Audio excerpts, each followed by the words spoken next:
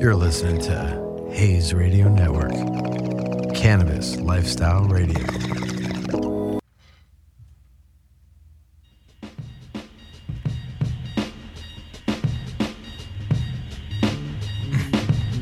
All right, and we're here back with another episode of Behind the Leaf with your host, Alec, and your co-host, Cassie. Hey, what's up? So we got an amazing guest here for you guys today. We got Lance from Grove Bags. He's the CMO of the company, and he's going to do a lot better job introducing himself than I will, so I'm going to let him take it away. Yeah, thanks. No, you're spot on. Yeah, CMO of Grove Bags, came on with this company just a handful of months ago, really just to bring him in and kind of scale him up. That's become a bit of my forte in the cannabis industry, so very much have enjoyed it and was stoked. To Andrew's point, he said you guys were coming to town, and Oh, yeah. like he said, I literally just got back from Santiago, Chile for the Expo Weed convention awesome. down there. Yeah, it was cool. Wow. It's, The Expo Weed Convention? yeah, so Expo Weed is a really cool series. So that's another thing. Like my focus has been as much on international cannabis as it has domestic. But Expo Weed is a series that starts out every year in Mexico and works its way down from Mexico to Colombia to Chile to Uruguay. And so the one that I've always been a fan of, because I have a few friends that I've been mentoring for the last several years in the industry down in Santiago. And I was amazed. They had 23,000 people at this expo. Oh, wow. That's insane. Wow. That's crazy. Oh, my God. Yeah, if you kind of look at it like, a lot of people talk about MJ Biz, which is our biggest Yeah, our that's biggest like, what, B2B. like 40,000 or something like that? Yeah, Yeah. it's last year. I think Yeah. they claim. I think they said like 25 or 30,000 last year. I think that's Wow. the amount of registrants versus attendees. Yeah, wow, that's crazy because that But- was my first one last year, and was that it? was like, for me, that was like, wow, that's a lot. That's a big. Oh, it is, man. It's kind of like if you come from the electronics industry with CES or the auto industry with SEMA, like those are their big like flagship shows every year, and that's definitely MJ Biz for us. But it's interesting because they finally took I always reference them as like being the Super Bowl of cannabis conventions. They finally quoted me last year. But the thing that they didn't quote was the fact they always say, yeah, but if that's a Super Bowl, then something like Spanibus in Barcelona every year is FIFA. Like that's Yeah. World Cup. Yeah. Because Damn. you get a lot of people now, you're getting more international at MJ Biz, but you go to Spanibus and that's one of the only shows I work where there's people from every continent in the industry Wow. that I like Oh, yeah, friends from definitely. APAC, from Yeah, Australia. I've been hearing about Spanibus for a while now, and Yeah. everyone's been telling me to go. It's and a I definitely good have to one. carve out some time in the next year or two to head out there. I would, man. And it's definitely take the least amount of time I recommend for people going is a week. Like you really, not just to get acclimated because it's 9 hours. Well, for you guys, it's only 6 hours ahead. Yeah. It's not as bad. I was like, But wait, for me, time zones. yeah, Time right. zones. For me, it's 9 hours ahead. So, going in and getting acclimated. But there's a reason why the Romans and Greeks, dominated that area. It really is a beautiful spot. And you're right there, on the water. And they've got phenomenal food. And it's kind of what we call a manana kind of laid back Yeah, that's awesome. mentality. That's but that's a nice. good show. But yeah, Cool. but this was, 23,000 people in the population of Chile is 19 million, 19.3 million. Yeah, wow. So you look at that and compared to, like you said, like even if it's 25, 30,000 Yeah. MJ Biz, this country has 318 million. Like, Yeah. Mm-hmm. Yeah, you look at it proportionally, like, yeah, it's a pretty big show, but international kind Yeah, of. yeah, because I just went to rank. one in New York City. It was run by Kleiner Global, and it was cannabis and psychedelics and like an investment seminar. Yeah. And it was my first one run by them, and it was like I used to MJ BizCon and stuff Yeah. like that. So it was really small, like in like an Yeah. office room almost. And Oh, it was a very good seminar and stuff. One of the companies I'm involved in, Merida Capital, they were speaking there and stuff Nice. like that. They were on the panel. And actually, I'm going to another one in New York City on the day we get back from California. Yeah, Oh, I think we wow. get in at midnight and Yeah, then we my have to be there in the schedule's morning. crazy. Gosh, you guys sound like me. Yeah, It never stops, but it it's all doesn't good stop. things. It's yeah. fun. Yeah, we like fly out at 4:30, land at midnight. Then I got to be in this New York City at like 9 in the morning. Yeah. Oh, wow. Fun. So it should be interesting. But yeah, so how did you start getting into cannabis? What was the Take us ultimate way thing back. that- Oh my gosh. Take us way Well, as back. far as you I'm a want to Gen go. Xer, I was going to say, Yeah. so that's a few years. No, I got into it. I grew up around it. So as much as I made fun of hippies when I was a kid growing up in the 80s, because, that was the thing. Like, Oh, yeah. the hippies, it's like, Flower Summer of power. Love. Yeah, that was Yeah. from back in the 60s. That was hella old. So I'm like, you know what, but you know, I kind of, as I grew up, you know, learned to kind of respect and appreciate the whole back to Mother Nature and the more wholesome, healthy. Now all of a sudden I find myself loving kombucha and acai bowls and all this Oh, stuff. I same, made same here. Yeah. I converted, right? Yeah. But yeah, I grew up around it, and so it was never really taboo. You know, growing up in the Bay Area, although I was in the North Bay, closer to the Triangle, you know, I don't know. It was always around. Like, it was never, you know. And we were the birth of the yuppie and alternative lifestyle movement and all these other things. So. I never looked at it quite in the lens of the war on drugs or the DARE, although we were exposed to that. Yeah. But yeah, I mean, honestly, I just started sharing about a year ago because I know statute of limitations have run up. But It's always to keep. I know, keep right? in It's always a mind. factor, right? But that's, you know, cannabis is really how I was able to save up for going off to college. So I went to school wow. in San Luis Obispo and, ironically enough, studied criminal justice. That's what he did. That's what Yeah, Alex that's what I did. Yeah, That's I went, so funny. Yeah, I went to college for criminal justice at first, and Yeah. then I started learning about it. And honestly, it wasn't what I thought being a cop and all that stuff was Yeah. really going to be about. It was just very political, all this It is. bureaucracy and all this stuff, and like they were considering like corruption, falling asleep on your 12-hour, and at like the end of your 12-hour shift in your car when it's like Yeah. 3:00 in the morning. And like you don't need to get fired or like anything for that. So like I was like, this isn't what I want to do. And then I got into real estate, and Oh, then wow. I've always wanted to get into the cannabis industry, but the deals that were flying across the table, like I've said in previous shows, they were just too big. And Yeah, it was a lot of them like are. when cannabis Big was asks. when cannabis was first coming out, there were people were looking for like upwards of $5-10 million Yeah. at a minimum. Yeah, because most of the they set grow up these outs. grows Yeah. that are $30-40 million to set up. Yep. And all this stuff, but then something finally came along, and I was able to get involved. And now I've been going to the conferences, there's all this Nice. stuff, and really connecting with the community and really learning out there what cannabis is truly about. I remember gosh, when yeah. you were in school for criminal justice, you did that paper on cannabis. Remember? Oh, wow. I think Yeah, that yeah. kind of. I mean, you've always been like an enthusiast, but it was like that spark, and I'm like, I know this is what he's gonna end up doing. Yeah, because like you probably did the same thing as me. You know, I don't know if you grew up, but I grew up with Sesame Street, Mr. Rogers. I remember there was a scene in Sesame Street. Is always, you know, one of these kids is doing their own thing. 3 of these kids are doing the same. Right. That's what I felt like when we were learning. I think it was during our patrolling course when we were learning about the whole scheduling, right? So I'm like, Schedule 1, okay, like it makes sense, you know, heroin and PCP, and then cannabis was there, and I'm like, wait, That makes no sense. That makes no sense. We were just talking about that the other day. Yeah, we were just talking about that the other day of why cannabis is a Schedule 1 drug. And for those of you out there who don't know what a Schedule 1 drug means, is that it provides no medical benefit Correct. to you at all. Yeah. Like they consider cocaine a Schedule 2, I think, because it provides That's a medical exactly. Which is benefit. insane. Like it provides a medical benefit. To put that in perspective, like and we were just talking about that and how the current administration just called for them to deschedule it, but realistically, it was kind of just like I want to call it pissing in the wind a little bit because Yeah, like, it's a political. It's midterms. Political let's face move, it. yeah. it's election, Elections so it coming is up. what it is. Yeah, we're going to But, expunge all the federal yeah. offenders, and that's going to affect 6,200 people. The thing they negated to mention is there's What nobody. about all the other charges that they're charged with? Right? Exactly right. And there's Nobody's in federal prison for just there's nobody possession. in federal prison. That's it. That's what I was Right. going to say. Like, it's not applicable to a single individual that's currently incarcerated in No. the federal prison system. To your point, like, it's small possession plus something else. It's Yeah. not just small possession. So while it did help expunge even a few of my friends, you know, records, which is awesome, to your point, it was such a political Yeah, it play. was- You know, it we was- thought Trump yeah, it was was going to such a play it play. as a card, to be Yeah, honest. I Like, a know, lot of my same. friends are like, oh, Trump's going to legalize it so he Yeah. can get buy-in, because over, was it 73+% of the population supports legalization on some level or another, either medical only or medical and adult use or adult use only. Oh yeah, So totally. it's like when 3/4 of the population is like, yeah, we could make some money off that. It's like, I could see as a politician use that as a Hail Mary. Using essentially. that, Yeah, definitely. Yeah, definitely. And especially, I mean, once they pass like, hopefully pass like the banking acts and stuff like Yes, that, to yeah. where cannabis companies can actually use proper banks and Yep.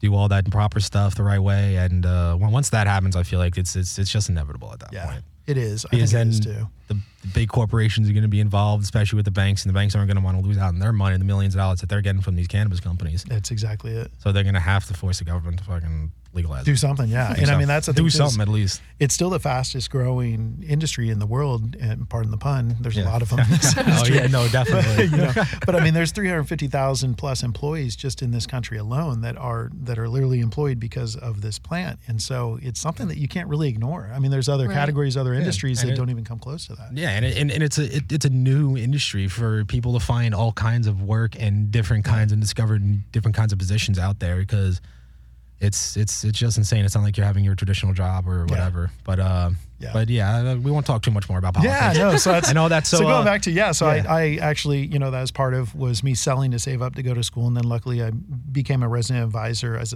industry enough, the first ever freshman RA at Cal Poly up in San Luis. That's cool. So that helped me pay for room and board, free room and board, right? But it's interesting because same thing, like criminal justice, as much as I appreciate it, and the intent for me to pursue that avenue was because of being able to help people. So I always want to be like the safety officer or the community officer for CHP or for county sheriffs. And that was what attracted me to it. But it's interesting. I ended up getting into digital media and advertising, and then there came a time in my career, specifically in late 2013, where a former SVP of mine at Scripps was like, "Hey," she had just moved over to Colorado to take over DFM's flagship property, and she's like, "I think there's a hero path for you, and yada yada, and we're launching this cannabis website, and you're from Northern California." A lot of my friends on social media, of course, are like, "We know why you're moving to Colorado," because all eyes were on Colorado. That's the first adult use market, right? And sure enough, I moved out there and started segueing into it. But I came in from an ancillary, and I've always been, yes, I'm a home grower and an advocate and consumer from a medical standpoint, but I've always been on the ancillary side.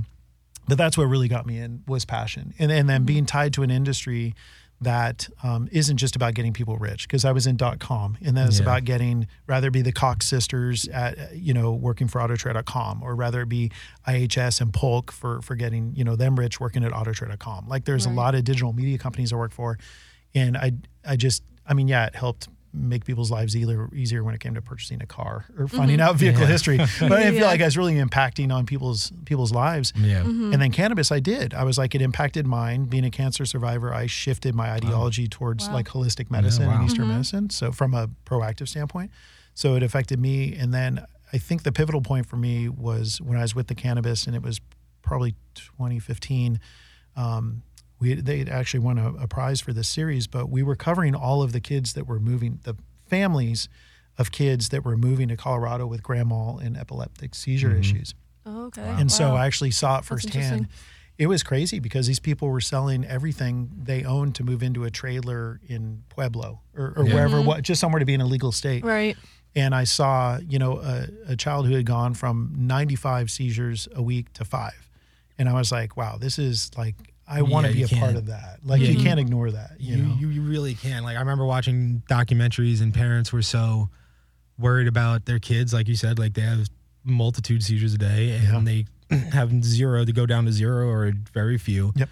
Yeah. And then they have to go visit family for holidays in an illegal state, or they have to go somewhere for something. Yeah. And they start freaking out because if their kid has to go to the hospital because they had a seizure and whatever, and they find THC in that minor system, that's a big problem. They're calling CPS, they're calling the cops, and it's not going to end well. And just for providing your kids with the medication that you want, and it's healthy and it's not harming them, it's crazy. It's crazy. Yeah. And that goes back to the stigma and tabooism. And you all know, you just flew into LA, which this is like the epicenter of entertainment and movies and everything. And it's interesting because people are like, well, who do you think really fueled the war on drugs? And I'm like, well, for my generation, it was Ronald. Well, it's more so Nancy Reagan and a guy. Just say no. He always says that. Yes, just say no. Yeah, just say no. It was the Reagan era, voodoo economics, Reagan economics era. Right. But it was Darrell Watts who was the head of LAPD, and he presented that to Nancy Reagan, and Nancy Reagan really embraced it.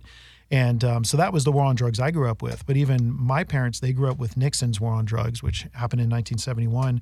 But then, our great-grandparents, the silent generation, they grew up with Anslinger, which you probably read enough about this in criminal law. He was the original one who was starting prohibition back in the early teens, 20s, 30s of last century. And so, this war on drugs, but I tell people that there's other things that perpetuate it, like Hollywood. I'm like, why is Hollywood keeping the fucking stigma of Spicoli ordering a pizza, or Pineapple Express? That's like a perfect example. Yeah, I see exactly what you're saying. But that's the whole reason why we started this podcast, was to educate people, break the stigma. Now that we started it, family, friends who, had like thought a certain way about it, or like opening up, they're kind of curious, asking questions. I'm like, this is the point. I'm like, yes, that's exactly. I love it. Yeah. And when it's one-on-one, like you all know, and like we had discussed, I have in my own podcast. for the one thing that's most interesting for me is the fact that a lot of the education has to be one-on-one. Like as much as I travel, people are like, I don't push it on anyone. I don't. I'm an advocate, not an activist, which means I lead with education, not with forced beliefs.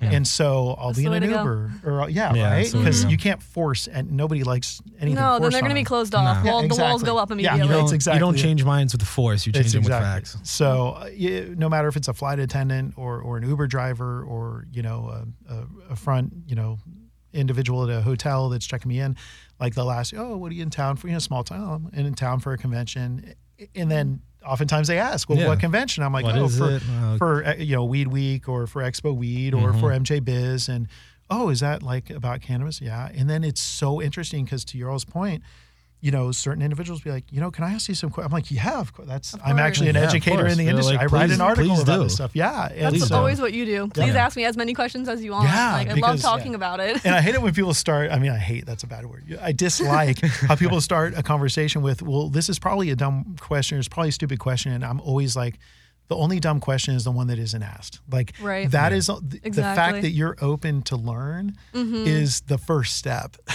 to being educated. Totally. So that's a big thing for me. So going back to, how I segued into it, thankfully was because of my experience in digital media and marketing.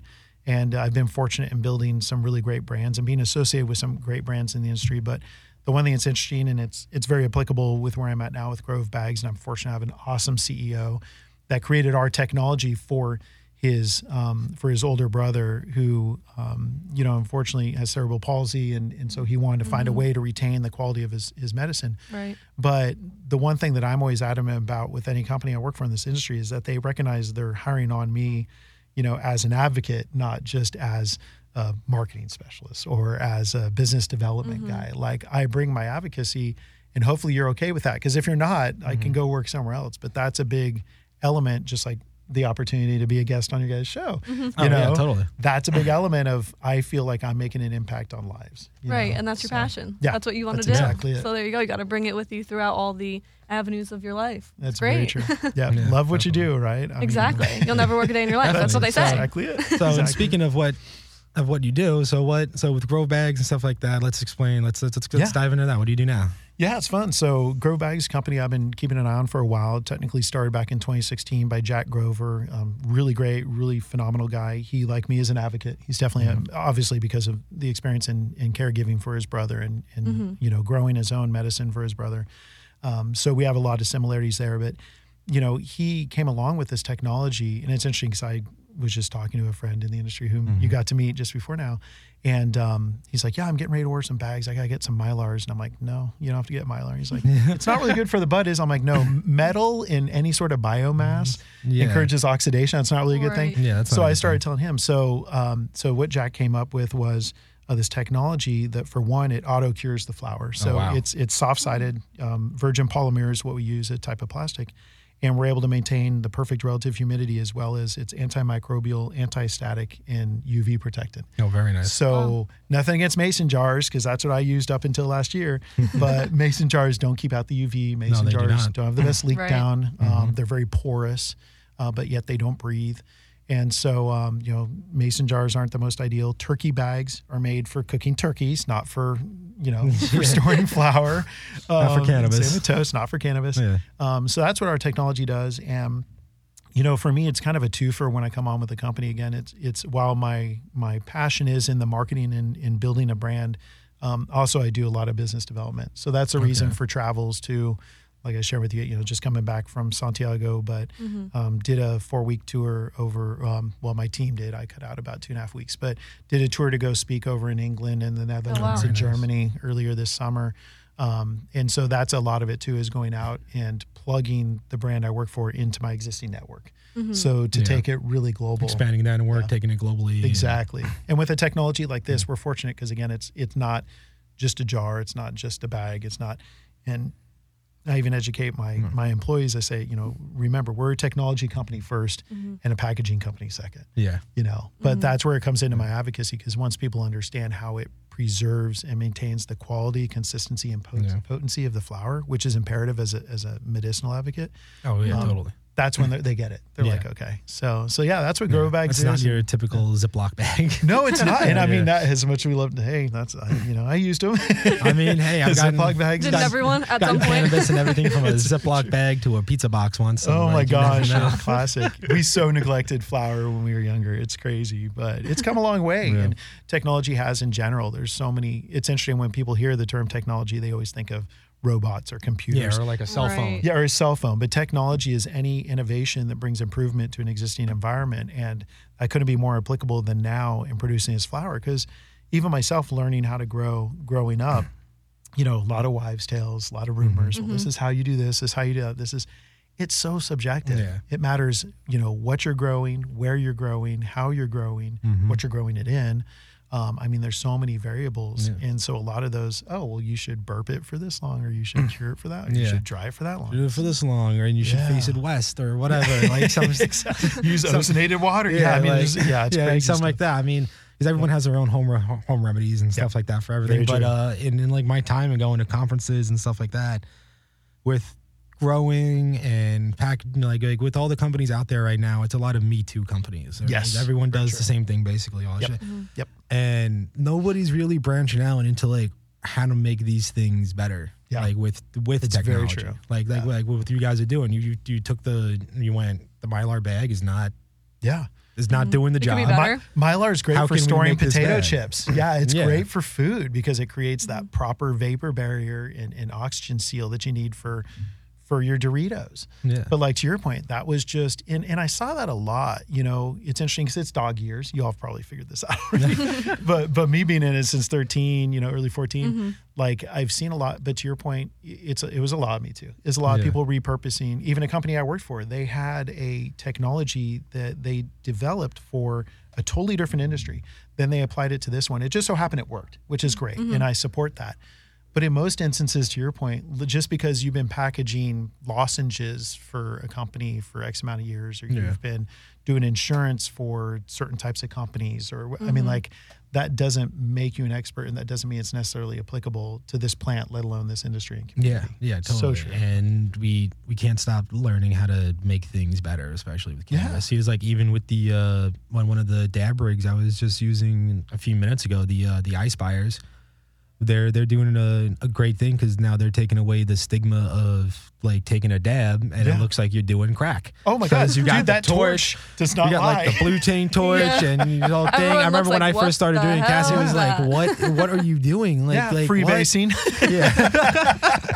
It does. And again, we can show it's criminal justice, but when you see someone bust out a torch or an aggressive flame, it's associated with crack cocaine, or like you're like, this isn't cannabis. You're like, what is this? That's definitely not your first thought. Yeah. But now they can create devices that it's all electronic, does it with electricity and heats it up, and it's great. Like it looks clean, it looks nice, and that's one of the biggest things I feel like with like the older generations and stuff like that they like the older generation, like they don't want to smell the cannabis, they don't want to see the flower. It's true. It's still that like you see it, there's still and stigma. You're like, there's still a stigma. But when I've showed old like people that like my dad, my stepmom, like people like look at these products that don't look like cannabis. Oh, 100%. They don't look like cannabis at all. Like I just talked to this one company called 1906. Oh yeah, I love what they're doing. Do you know them? They've been around for a minute. Yeah, they're good guys. Yeah, they've been around for a minute. And they make like the pills and stuff like that. I like them. Like the Genius pills, stuff like that. So I was talking to them recently, and looks like you're just taking an Advil or 100%. I like how it's specific to what you want to feel, It's like the chill. Like I took one of the chill ones before coming on the podcast, and honestly, my anxiety went down so much. I was like, I love this. Yeah. And it's something that, I'll tell you a funny story.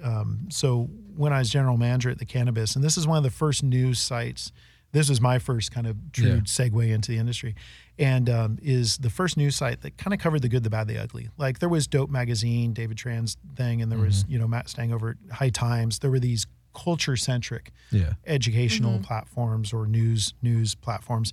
But, the Cannabis was like the first. And it's interesting. I remember getting a call from a guy who was looking to transition into the industry, that he was actually one of the guys that was behind kind of evolving the technology that's associated with the chemicals in Roundup, which is, Asian orange. I mean, that stuff is like, you kill it very, very, and very as soon as bad. he told me where he's coming from, I was about to hang out, honestly, because that is, I mean, I guess a little hippie of me, but I was like, I don't want to hear this clown. He's working for the Antichrist, right? And so working for the enemy. Yeah, exactly, for the enemy. And then he was a scientist, so he did give a little more objective perspective. He's like, what's hard for people to understand about cannabis, and that was hard for us, coming from a big industry like that, is it can be ingested in every single way. So exactly to your point, a lot of people don't realize, and I can tell you because I've tried every method, but to your point, like traditionally smoking or your buddy's brownies. Like that's what our parents grew up with. That's what I grew up with. When you consume weed, that's what they think of.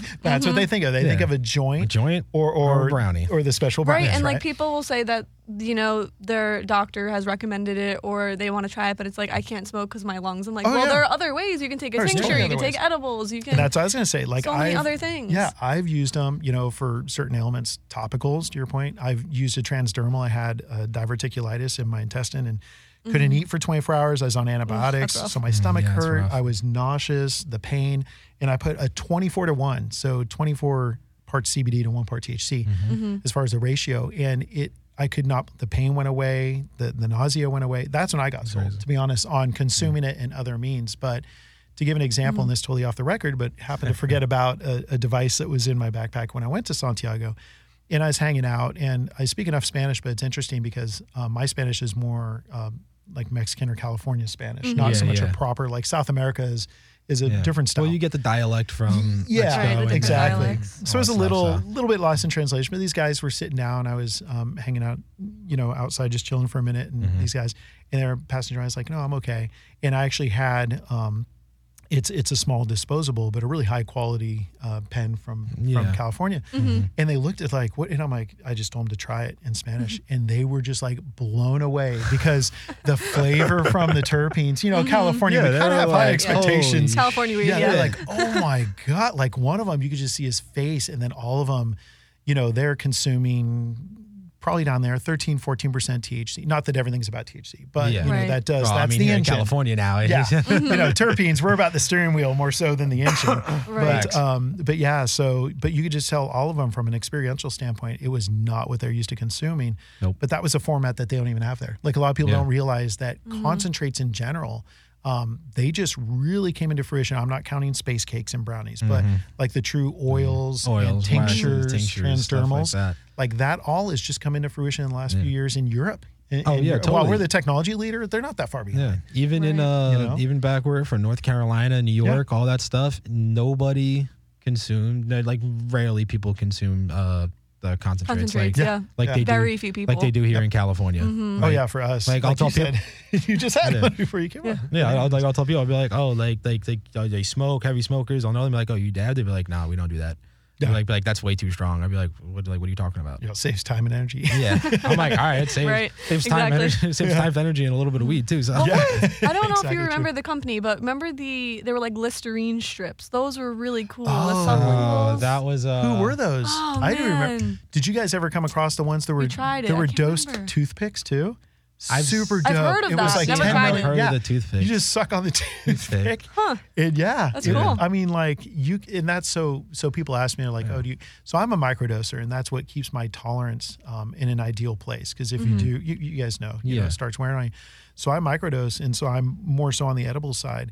And so people are like, oh, well, do you travel? I'm like, yeah. I'm like, if it's a mint or if it's a you can't. It's food. I'm like, I put in my edibles because most of them are, little jellies or whatever. I'll put them in with my Sour Patch Kids. I'm like, with candy. I do the same. I used to do the same thing. I would mix it in with my candy and stuff like that. Nobody knows. Exactly. Yeah. But it definitely is. It's changed, and that's part of the stereotypes and the personas are like, oh, if you consume cannabis, you smoke, and it's like, no, not everyone's a stoner. Not everyone's that 1 or 2%er. There's some people that actually consume in a more modern way. Even dryer. I don't know if you dry herb vape too. Like I've got a G Pen. I've got yeah. So I've done that throughout the years. People are like, oh, do you burn? I'm like, yeah, I'll roll joints when I'm in places where that's all it's available. I'm all but at home. I'll use my G Pen or I'll use my Firefly, put in a 0.5 gram, bring the temperature down to burn off the terpenes first to really get that experiential. I'm all about convectional. why you don't need to light on fire anymore to get the right, exactly. Yeah, like there are so many like if it's like a health perspective that you are coming from, then like there's so many ways out there than combustion and smoking, and that's us here, right? People are always like, oh, like it's still like carcinogenic. Like I'm not gonna lie to people, like smoking anything in any kind of form is not healthy for you. And like if you don't think that smoking, like actual burning cannabis and inhaling smoke is good for you, then like you got to recheck some things. But the cannabis itself is not. It's now trying to figure out the healthiest way and the safest way to do that. And what works for you too. And what works for you too. Because I have some friends. That's the hardest part. Everybody's different. That's when you get into, obviously it on a molecular level converts into a different iteration when you ingest it, as far as edibles. But I have some friends that are like, it doesn't. I have a buddy in particular, and he's like, I'll give him like 20 milligrams. Like, I'm not feeling anything. That's what he says. He says it doesn't really do it for him. I'll consume like 100 milligram edible, and I'll be sitting there and be like, when is this gonna like? I'll be like, I'll get like the like maybe like feel like the giggles for like a second, and then it like dissipates. But it's not like smoking, and it's not like when it's converting to hydroxy 11, it's just not doing anything for you. But then other people will be like, you give him 5 milligrams and oh my gosh, Yeah, for her, that's like for me. Like 5 milligrams, she's like, oh my God, I'm so good. I'm perfect too. I'm like the perfect buzz. For some, it's probably comparable to like a glass or two of wine, but no, I'm totally fine. But it is interesting how it does, to your point, it's very subjective on the individual. And it goes back to, that's education. Like you need to figure out what works for you, because cannabis works for a lot of people, but it is, to your point, just as relevant how much and how you take it as it is what you're taking. Oh, no, yeah, totally. Because if you go into the, like I was talking to somebody recently about like, they were like, is cannabis addictive, stuff like that. I go, no, but if you go into it using the wrong mindset, it's not going to help you. You have to be in the right mind, know what you're doing, and keep it and use it for the right reasons. Yeah, and just like anything else. Just like if you drink too much water, you can overdrink too much water. You can. It's totally true. You can overdo it on anything. You can overdo it on everything. I learned that. That's something I also learned from Europeans. Everything in moderation. People are like, and I gave up drinking like 3 years ago. I only do it very rarely on special occasions. But you go over there and people are like, oh my God, they're always drinking. I'm like, yeah, but they're drinking like a glass of wine with lunch, a pint with dinner, like everything, even the food, like, they're eating all the time. Yeah, they're eating tapas. Like they're eating an eighth of what we put on one plate. The portion size matters. And by the way, they walk 8 or 9 kilometers a day to and from work. Like everything in moderation, and that doesn't discriminate, to your point, to cannabis alone. Like it's anything in your life in moderation. Exactly. Yeah, definitely. 100%. I remember you mentioning that you have like a home grow. When did you start doing that? I'm just curious. Oh my gosh, when I was 14. Oh wow! All right, so he knows the ins and outs of this. No, I did start when I was really young, but no, I actually took a hiatus because again, I was traveling. 2019, I traveled 120,000 miles in the air. Give you an idea of how much I was traveling for building the brand I was at the time. So I did have to cut back some of my hobbies. I barely had enough time to wrench on my hot rods and ride my motorcycle. So I definitely wasn't getting into growing. But then the pandemic came, and while everyone else was making their sourdough and kombucha, I was like, I'm going to start growing. I was perfecting my home grow. I was, man. Like I had, everyone knows, some of my friends call me a can of snob. I'm a connoisseur. Or maybe, a can of geek.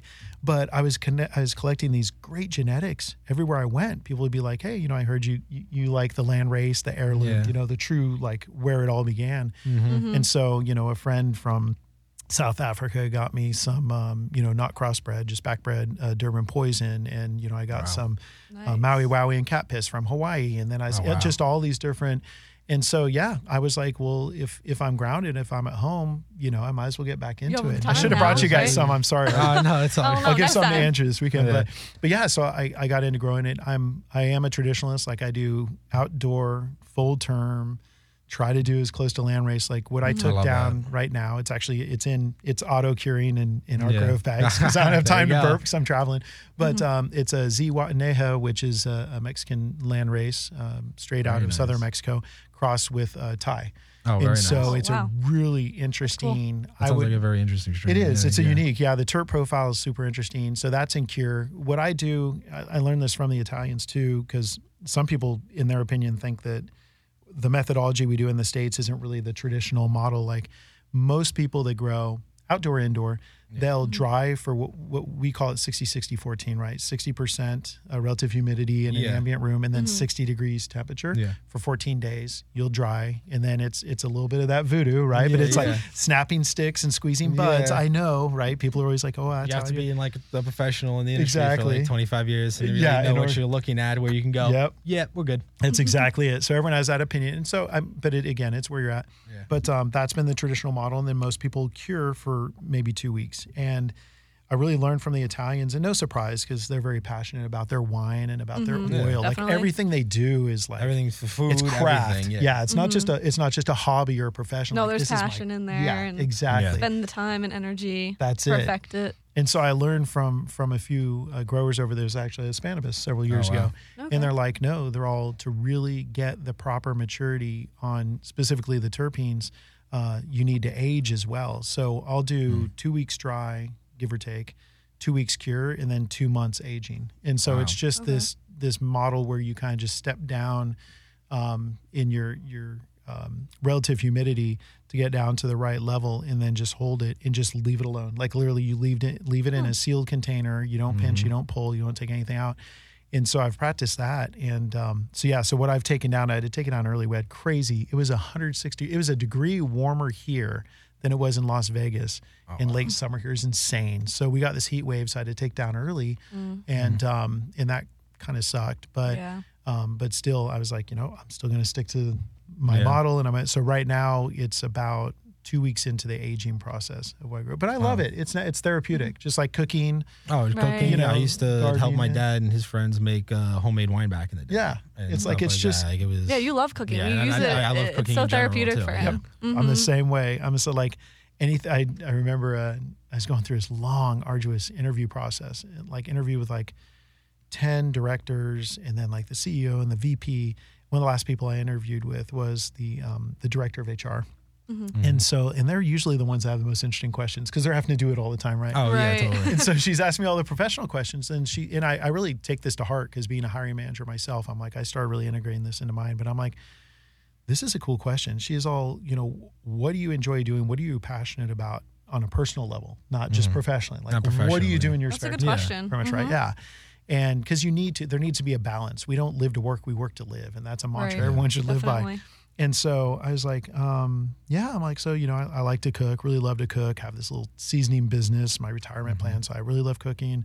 I'm like, I love my hot rods and love riding my motorcycle and wrenching on them. And, I do like to garden when I can. Yeah. So she's like, so you like doing things with your hands? You like creating? And I'm like, I was like, total epiphany. I never connected those dots. I'm like, wait, there's a common thread through all of these things that I like to do. Like, I don't mind working with people and sitting in front of a computer all day, but when it comes to me and my passion, it's creating things and working with things with my hands. Definitely. And once I realized that, I'm like, that's my moment of zen. Is it doesn't matter if it's gardening, or if it's fixing the hot rod, or if it's cooking. Like, that is my getaway from the stress of 12-hour days.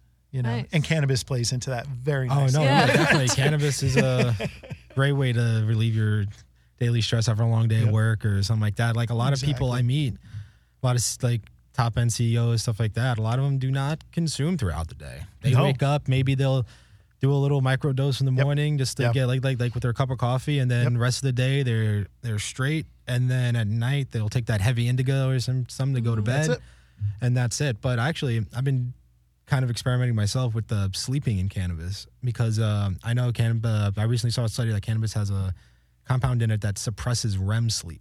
That's true. That's true. And I forget what it's called. I think it starts with like an S or something like that. So, the thing that occurs is, to your point, when there's an excessive amount of THC, almost like an excessive amount of alcohol. And again, you know this, you learned this in school, but a lot of people don't know that alcohol, first and foremost, is a stimulant and then a depressant. So when you take it in moderation, if you have that's why a lot of smart people have a glass of wine or a glass of beer, because initially it's a stimulant, but when you take an excessive amount, it becomes a depressant. That's the same as far as your point with the study on specifically THC. When you take an excessive amount, it makes things race so much that you aren't allowed to fall into REM. Yeah. So that's why a lot of people have shifted towards cannabinol, CBN. Yeah. And CBN, this is where this plant really is. It's a miracle on so many levels. But CBN, it's crazy. It's an oxidized iteration of THC. So it's what I call the ghost cannabinoid. Maybe that'll get The ghost can catch on at some point or another. I mean, hey, they have in physics, they have the God particle, stuff like that. Exactly. So I think it makes sense. You never know. Yeah, it could. So if you trademark, exactly right. So even if you let your weed sit out on a windowsill for 5 months and forget about it at your cabin on the lake, like there's still benefits to that weed, and in many instances, it's oxidized because of exposure to light and oxygen, and it's converted to CBN. But cannabinol, that's what I gave to a lady sitting next, totally off the record, but sitting next to me on a plane. She was like, God, I just wish. She's like, do you have any on you? I'm like, well, I have, what is kind of comparable to a sleeping pill. It's only 2.5 milligrams THC, 2.5 milligrams CBD. But it's literally 2% CBN, and that's all you need to help you fall asleep. It's essentially like melatonin kind of on steroids. Okay. In that it helps you fall asleep, stay asleep, but then if you only need 7 hours of sleep, you wake up in 7 hours. Okay. It's not an Ambien. Yeah. It's not going to knock you on your ass for 10 hours. Yeah. Because come out Zombie Nation. Yeah, because as I'm learning more and more professionally about the plant and all that, I was like, I saw that one study. I was like, oh, cool. I'm like, maybe this is why I wake up kind of groggy and stuff in the morning, because I smoke really close to bed. The helping me is my restless leg syndrome and stuff like that. Yeah. It helps a lot with that. So maybe I'm gonna look into the CBN. Gel CBN, and just a good balance of cannabinoids. And you always want to keep an eye out. And it's tough in certain markets, but you want to stay away from isolates. That's nothing against some of these methodologies of extraction, but there's 3 different ways to extract traditionally. There's obviously ethanol, which has been the traditional alcohol, and then you have CO2, and then you have the press, BHO, butane, and butane hash oil. And so obviously these are all different methodologies to extract, but the core focus is always on the THC, not on other what we call minor cannabinoids. They basically strip out all those other minor cannabinoids. Yeah, exactly. It's kind of the baby in the bathwater type. It's like, oh, it's cool. You're able to get what you want, but you're also losing what you don't. So I would recommend too, if you find anything with CBN, flash frozen, fresh frozen, live rosin, all those things are great because that's the different extraction, right? That's the only extract. That's using actually, heat and pressure. Yeah, that's heat and pressure. That's it. No chemicals. No stripping. But looking for broad spectrum or at minimum full spectrum. So something that again isn't just an isolate of THC or an isolate of CBN or an isolate of it's not just CBD. One thing. It has all those things in there, and that's in what we slightly touched on before, California is now big. The market's driven by high THC content. Oh, dude. Yeah, it's crazy. People and consumers are like, oh my God, high THC contents. But then they don't realize that the THC is taking up all this room in the plant for all these other cannabinoids that are actually what's helping you and stuff like that. Because you can have a high THC content and not feel that high. Well, and so again, especially my generation, be a little bit older, there's a lot of people who, weed was what I smoked when I was quote unquote a kid, right? So they gave up after high school or college. And you guys probably have friends like this too, who got suckered into the whole alcohol. Oh yeah, it's more socially accepted. It's liquid, courage, all the rest of it. All that stuff. So you have friends that are like, oh, is it weed? Is it this, that? You have to educate them. But some of my friends have gotten the oil because it's the most convenient, it's the easiest. Right. And they're like, man, it's kind of weird though. I go from being sober to just being high, but it's like a cloudy high. And I'm like, that's because, to your point, it's all THC. They don't reintroduce the terpenes or the minor cannabinoids. So to your point, that's very much relevant in what you're consuming. And this is the interesting thing is a lot of my friends who are OGs and they're very, very excellent at what they do as far as their craft, they're not consuming those highest THC level. Plus, anyway, nothing can have 45%. I mean, the median THC level in this country is 21%. Yeah. But anything over that, you're just getting, it's just gassed up. Yeah, it's totally gassed. They're lacing it. They're throwing keef on it, or the lab is, or they're paying off the lab. Yeah. Just put it that way. Yeah. But a lot of my friends who are OGs, they're smoking things like forbidden fruit, where the median THC is 15%, anywhere from 14 to 16%. So we'll say 15%. So it's a lower THC. But the terpene percentage versus 1 to 2%, it's more like 4 or 5%. Yeah. So it has that compared to what's usually on the market. Yes, exactly. Yeah. So I'm with you. I'm frustrated. We don't like to compare cannabis to alcohol. It's hard not to because both have gone through prohibition. It is. Yeah. But that's the thing I ask people is post-prohibition is before all of our time. But post-prohibition, not everybody is like, I still want bathtub gin. I still want vodka. People are like, I miss beer. I miss wine. Yeah. I want things that are experiential to getting that buzz. And to your point, that unfortunately, the minority group of consumers is what's really driving the majority's product. And that is way too high THC. Like I don't think a single dose should be 10 milligrams. Totally. I go into a dispensary and they go, oh, like what kind of flower are you looking for? Whatever. I'm like, let me see your outdoor grown stuff first. Yeah. I'm like the indoor grown stuff. They're like, Yeah, they're like, we may have. Let me check the back. We may have like one or two. It's exactly true. Yeah, it's exactly, and I just had a conversation about it too. Because again, I'm old school, love the outdoor, but too many people are putting that emphasis on the genotype. Like, what are these genetics? Is it going to put out high THC? They're not focusing on. There's 3 factors in the experiential, right? So there's the geno, the pheno, and then the chemo, which is, so genotype is the type of genetics you're starting with. Phenotype is that outside factor. So what are you feeding it? What kind of light, what kind of water, what kind of oxygen? I was going to say we have to put it in kind of layman's terms a little bit. Exactly. We are talking audience of bunch of smokers. So the phenotype is like, it's not just, I've got a daisy. It's a daisy plant that you put in manure versus in black soil. And you're feeding it reverse osmosis water versus tap water that has chlorine in it. Yeah. So that's the kind of thing that really influences what we call the phenotype. The chemotype is the last step. That's how your body intakes, because you have an endocannabinoid system, or ECS. We all do. You have the C1, C2 receptors. So it's how your body uptakes it. And so to your point, it's frustrating when people, all they care about is THC, because for a lot of people, the type of terpene, like for me, myrcene and limonene for the win. Like some people love pinene or other. Like for me, like the myrcene is sedative. It's very similar to CBN as far as how cannabinoids are. And so that's what I look for. But to your point, like unfortunately, and education's key, there's still that motivation for the loud. I need the loud. I need the fire. Yeah, I need the loud. Yeah, it's like stop with your loud. Like, I don't need white lightning. It's funny how things progress, because like when I was in high school and stuff like that, loud was like it smelled. Like it wasn't. It didn't like how high I got. No, it really just didn't how matter. it hit you in the face. Like if you could smell the dude walking down the block, or like right when he opens the window from his car or something, like you're like, damn, that is some loud. That's loud. And you're like, that's loud. Now it's like high THC content, and it's like I saw it a sad place that the market was turning. Yeah, it's unfortunate, and we're trying. A lot of us.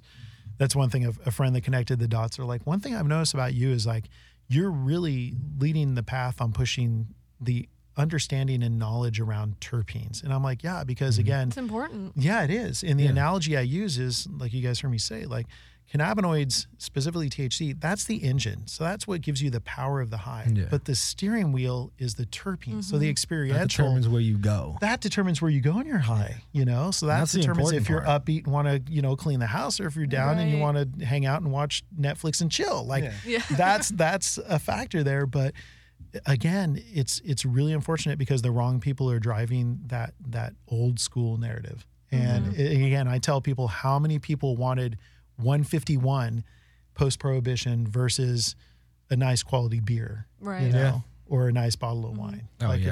But we'll slowly but surely, there's enough of us that continue to advocate towards what I call will be the cannabis 2.0 of the industry and education. So we'll get there. Yeah, definitely. And I know some people out there are probably listening are probably really curious. What do you think the best, if you would give 1 or 2 tips out there for a home grow? Oh, wow. Like what would be like the best, that's a good question. Thing, like most important things to like check off on your list? Man, that it really. What did you think? It starts the best grow. Really, it starts at the beginning. So making sure, it's interesting. I just read a quote today. I'm always reading. If you stop learning, you stop living is one of my mantras. Totally. And someone said, if I was responsible for cutting down several trees over several hours, the first hour I'd spend sharpening my axe. And I was like, wow. So what they're saying is being prepared. And that's the same thing. Myself, I'm advanced dive certified. We have some great diving off the coast here of SoCal. Awesome. And so the one thing that we're taught, first and foremost, is plan to dive, dive to plan. And what that means is exactly that. If I'm going down 4 atmospheres and I have enough air to maintain an hour dive for 4 atmospheres, I need to plan accordingly. That doesn't mean go down to 50 feet. That means I can only go down to 40 feet for an hour. If I go down to 50, that's only going to be 50 minutes. So that's the same thing I'd recommend for a grower is, always start first and foremost with the right media, with the right environment, because soil is if you're doing soil, if you're doing traditional, I mean, some people, if you're doing aquaponics or hydroponics, something like that, props to you. Takes a lot more time, takes a lot more energy, and takes a lot more money, in my opinion. But if you're going old school, like make sure you start with the right media. And then it's the little things, like people just for you all, look at, and I'm not condoning drinking out of a water bottle, but there's a reason why we drink out of a water bottle, because we know that's got certain COAs and a control on what we're consuming, the pH and the minerals and all the rest of it. So even your water, like people, when I see them trying to grow a plant and they're feeding water out of the faucet that has almost, I'd say 95% of the time in this country has chlorine. Oh yeah, and then oftentimes has fluoride. Well, surprise, plants don't like that. That's no, it's not going to work. It's not natural. Yeah, this isn't idiocracy. It's not in the rainwater. Right? It shouldn't be in there. Yeah, no throwing Gatorade on the crops like Mike Judge taught us in Idiocracy. That's not the way. So making sure you have the right foundational, and there's some basic tools. Buy yourself, on that note, buy yourself some sort of pH tool to be able to measure the water and what the pH balance is, because just like our bodies, we like to be around, between 6 and 7 for our pH. Plants do too. No surprise. Most of my buddies, they're living beings. Yep. They have a sweet spot too. Yeah. They very much do. And then the other is just, I would have to say, just be patient. Like, you can't rush, just like us growing up. Like, as much as we want to be adults when we were little, so we could do things like drive or like stay out late or whatever. Yeah. Like, you really have to take one step at a time. And there's a reason why there's phases, like the vegetative state before you go into the flower state. Like, you need to take your time and don't rush it. And one of the things I constantly preach is, and I know this is more than a few, sorry. Oh, no. Keep it. No, I'm sure there's people out there right now who are like, write this down. Yeah. The one thing I'll say. Yeah. Exactly right. So keep this in mind, but literally, growing is only half the battle. So growing the plant, as much time, energy, and effort that we put into growing.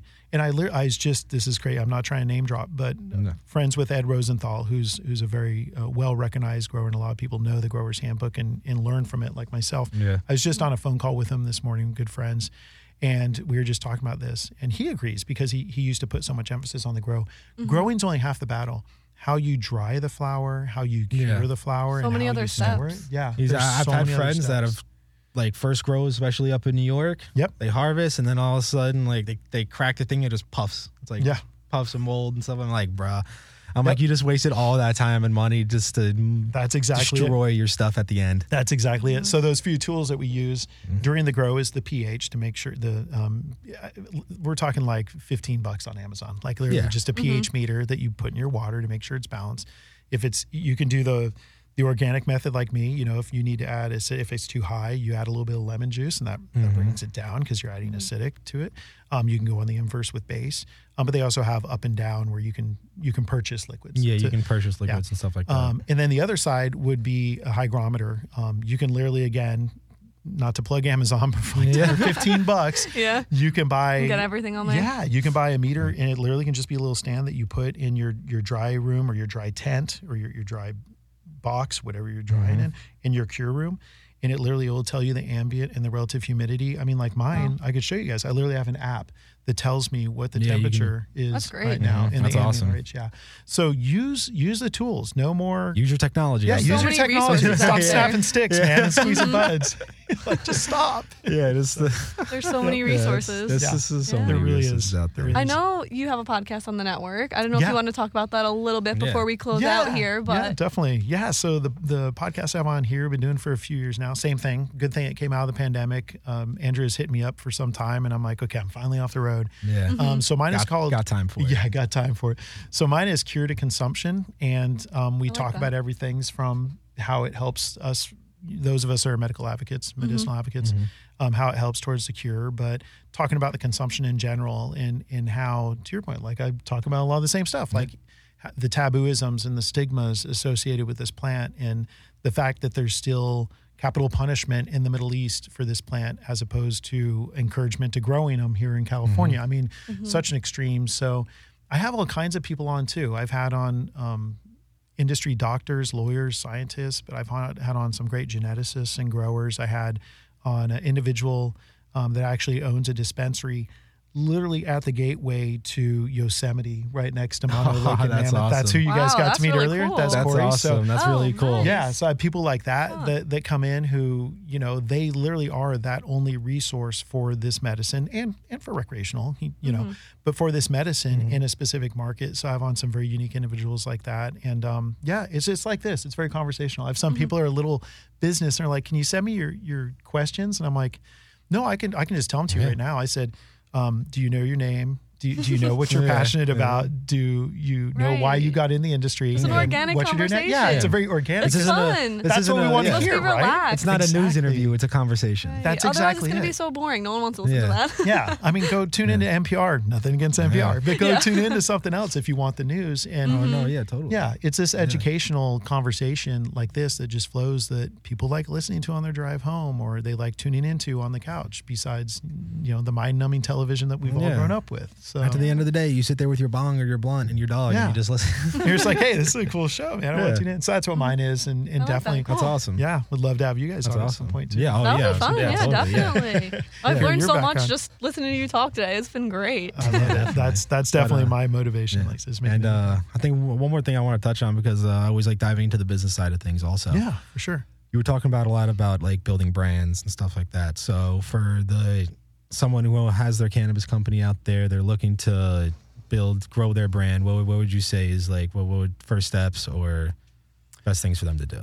That's an excellent question. Yeah. So first off, if you talk to anyone who's plant touching this industry and you ask them that question, they'd say run. Like a lot of my friends are like, go the other way, because it is so hard. Like this industry, it started out as a community, right? And I'm not saying banking started out as a community, groceries, everything started out as a community before an industry. But this really is a community first still, and you need to be passionate. You don't have to be a consumer. We did a study when I was at Weed Maps. We had 400 employees, 34% of them didn't consume.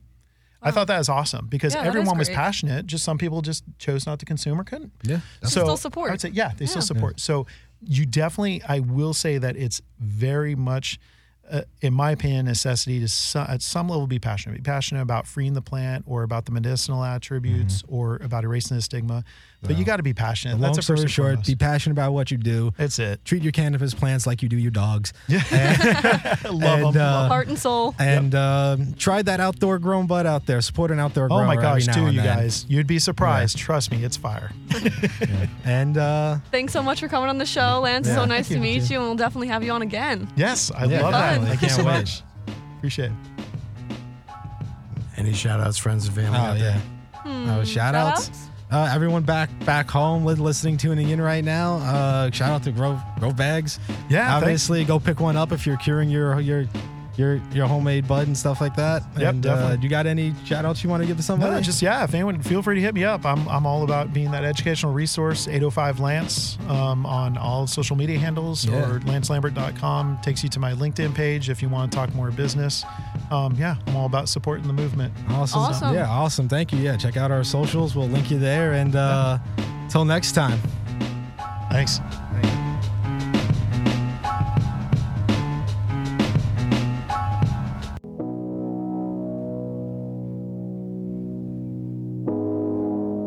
You're listening to Hayes Radio Network, Cannabis Lifestyle Radio.